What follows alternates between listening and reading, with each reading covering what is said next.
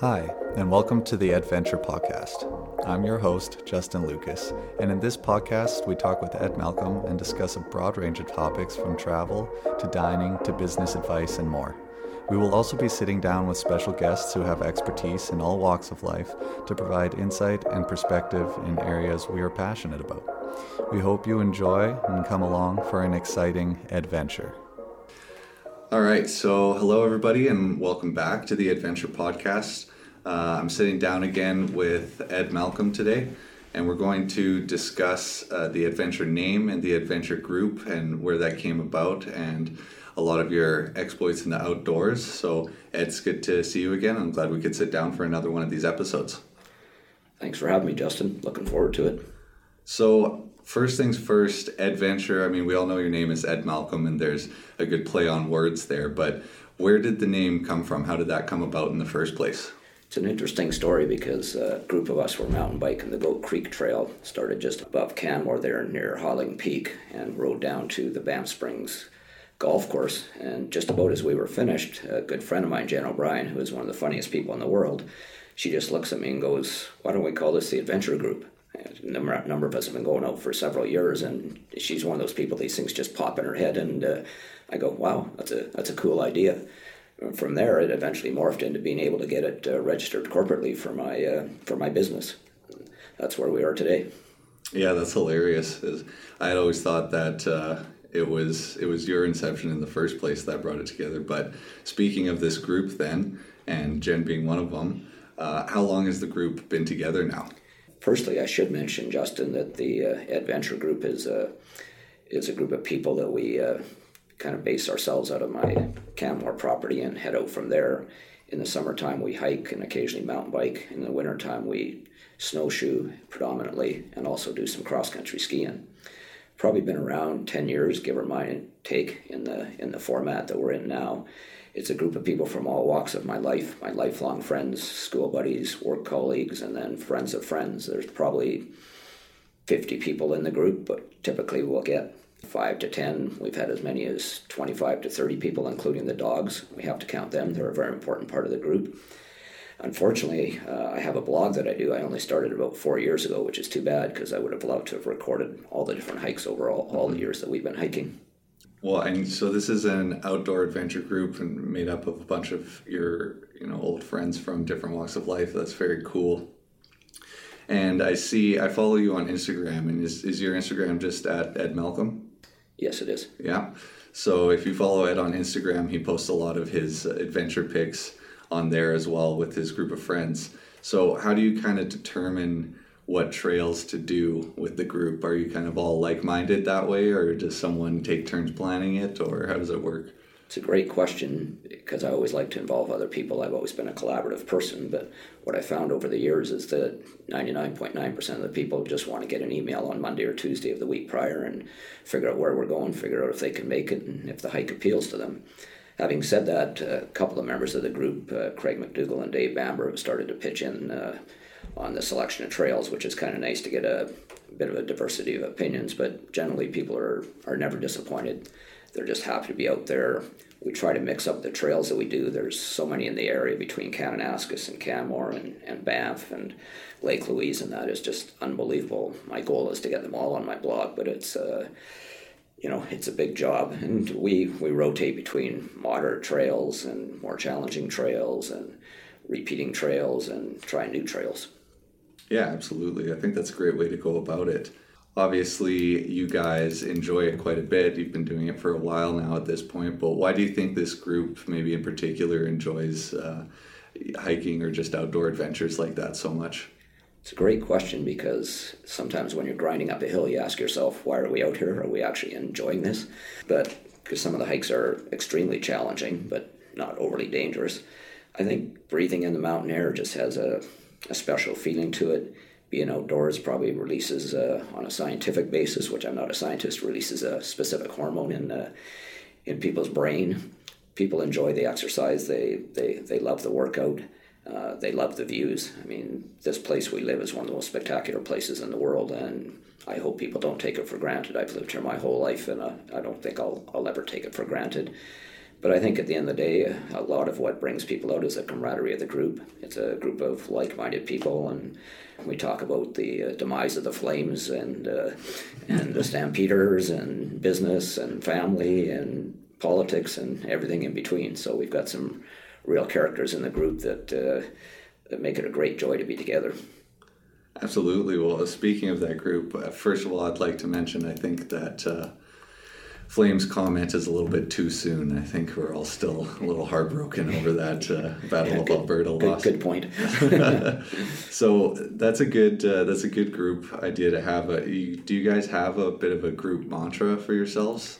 We do. One of our members, Ian Gregory, has to be mentioned in this podcast because Ian's one of those characters. He's been a great addition to the group, and he came up with a saying that we'd be grinding up a hill, and no matter where we are on the grind up the hill, he's come up with a saying, we're a third of the way there. And it's especially funny when we'll be coming down the hill and you're not busting a lung anymore, and other groups are coming up the hill and they think they're near the top and they ask us how far they are, and go, you're a third of the way there. So it's a lot of fun, and just adds to the camaraderie of the group, and people use it all the time now. No matter where we are on the trail, if somebody asks where we are, somebody will blurt out, we're a third of the way there. That's awesome. Is there, maybe you could list a couple of the trails that you've done recently with the group, just ones that stick out in your mind? Maybe I've been seeing a lot of the pictures. Yeah, interesting story. The two that come immediately to mind are, last year we discovered through a friend of Dave Bamber's that there was a hike that you leave from right in Canmore, and how we didn't know about this is almost unbelievable. It's called Grassy Knob. It's a challenging hike, but it's a great hike. You get up there and you've got an amazing view of the Three Sisters. It looks like you can reach right out and touch them. And you think to yourself, how the heck did we not know this hike is like a 5-minute drive from my house? So it's just kind of boggling that we stumble upon these things. The other one that we did recently was Heart Mountain. It's as tough as a hike as you'll get out there. It is a bit challenging, maybe potentially dangerous on the front. I had a good friend recently, Jeff Tetz, that did it by himself, and he got lost going up the top off to the right, and I've had other friends that have had that same challenge, so you have to be really careful on that one. It's 5.5 hours, so it's a real workout on the body. It's one of those ones when you do it, you think, okay, I've checked the box, I don't need to do this ever again, but then your memory fades on you, and 5 years later you think, oh, it wasn't that tough, let's go do it again. Well, I think it's easy to remember the payoff at the top, like you say, oh, we're only a third of the way there. It's maybe a good mentality to have to keep you pushing up the hill, because once you get to the top, that's where it really pays off, right? Well, it's funny you say that, because we have a bit of a tradition started by our good friend Mike O'Connor that at the top, when we get there, he pulls out the Fireball whiskey, and we have to have a shot of the Fireball whiskey. So I've started to carry it as backup, and it's just become one of the fun traditions of this hiking group. Yeah, absolutely. And for those of you who are unaware, there might be a few years that separate Ed and I, but I can tell you that this man is in much better shape than I am, which is quite impressive, because I probably should be the one who's in a bit better shape at my age, but that's just awesome for you and for your group that you guys keep going. Well, thanks for that, Justin. I'll deposit the money in your bank account right after the meeting here. Yeah, exactly. I don't know if that's true, because I think you're a pretty fit guy, but it is interesting. We have people that are, in general, probably range from 40 to 70 years old, and a couple of our older members, Mike O'Connor and Ann Shire, are just in phenomenal shape, and it's a real inspiration to the rest of us to watch these guys power their way up a mountain. And life is about health and wellness and joy, and watching those guys brings all three of those things to the forefront. Yeah, absolutely. That's fantastic. So we just talked about a few, and you mentioned the 5.5 hour hike. So how challenging are the hikes that you guys do on average? I mean, I see you guys do some of the bigger ones. I assume you guys take some weekends off, hopefully, and do some smaller, easier ones. But on average, kind of how challenging are the hikes that you guys do? Generally, they're 3 to 5 hours. 3 to 4 hours is sort of the sweet spot. They'll be as low as 400 meters up to just over 1,000 meters. Anything at 700-800 meters and above becomes fairly challenging. Most of the trails are really, really well maintained, which is great. We're so fortunate to live in this part of the world, and one of the things that comes to mind is you think, how the heck did they come up with these trails like back in the day when they built them? It's mind-boggling to think of that, and I feel guilty that I wasn't around to help build them. So some of them are very challenging, but we stop short of being dangerous. Like we refuse to go there. There are some that, there are some tricky spots, no question, and we get into some scrambling, but we try to keep it reasonable and not put people in the line of fire, so to speak. And it's interesting because the moderate hikes usually get the larger crowds out, just because it fits a wider group of people, and people still enjoy it. Absolutely. Do you think you could pick a single most challenging hike that you've been on with this group to date? Probably Tent Ridge, because it is one that does introduce an element of danger. There's a cliff you got to climb up that you sort of assist each other to get up there, and there's some shale spots, and it's just a long hike. So that's definitely one of the more challenging ones. But for a future podcast here, we'll go through the top 5 or 10 trails. Yeah, absolutely. That would be a fun one to do for sure. A question I definitely want to ask you, being out there so much, and we have provincial and national parks that are out there that I assume you're going in some of the time. So there's wildlife out there, you're outdoors, you're not in the city. Have you had any run-ins with any animals that have been a problem for you, any precarious situations? Well, I'm going to answer the question in 2 parts, because people always ask me, is it dangerous being out there? And I say, yes, it's very dangerous going into the outdoors. 2/3 of it is very dangerous. The third where you drive up to the trail, and the third where you drive home. The highway up there is often packed with people and some crazy drivers. So if you can get to the trailhead and get home, you've avoided most of the danger. But that aside, we run into wildlife all the time, either on the drive up or back, especially on the Spray Lakes Road. You get a lot of bears up there. You get a lot of moose up there.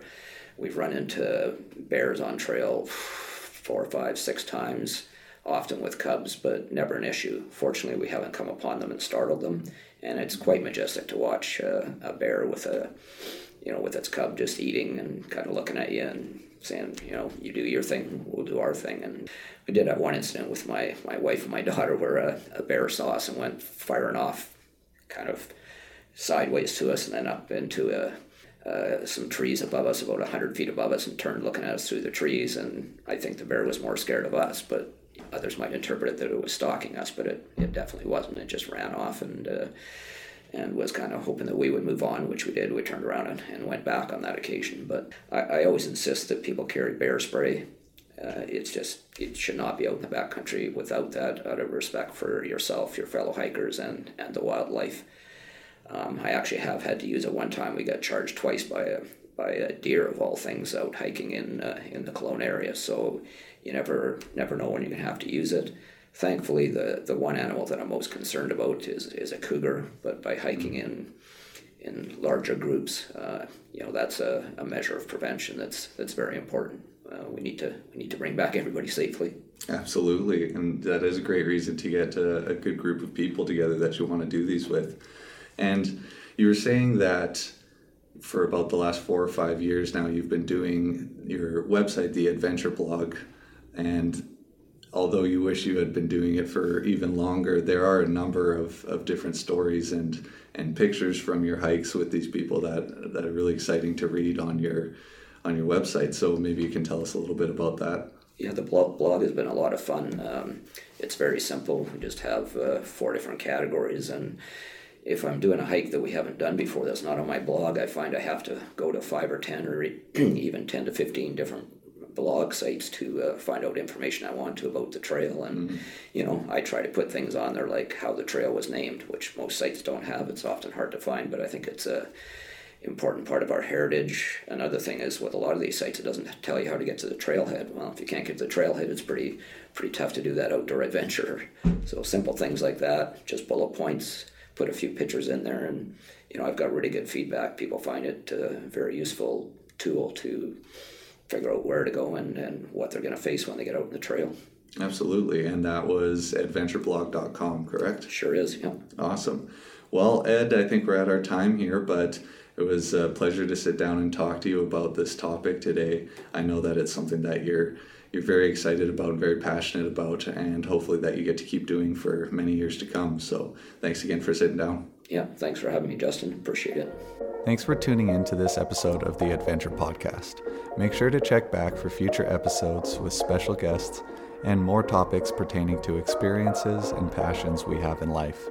We'll see you on the next adventure.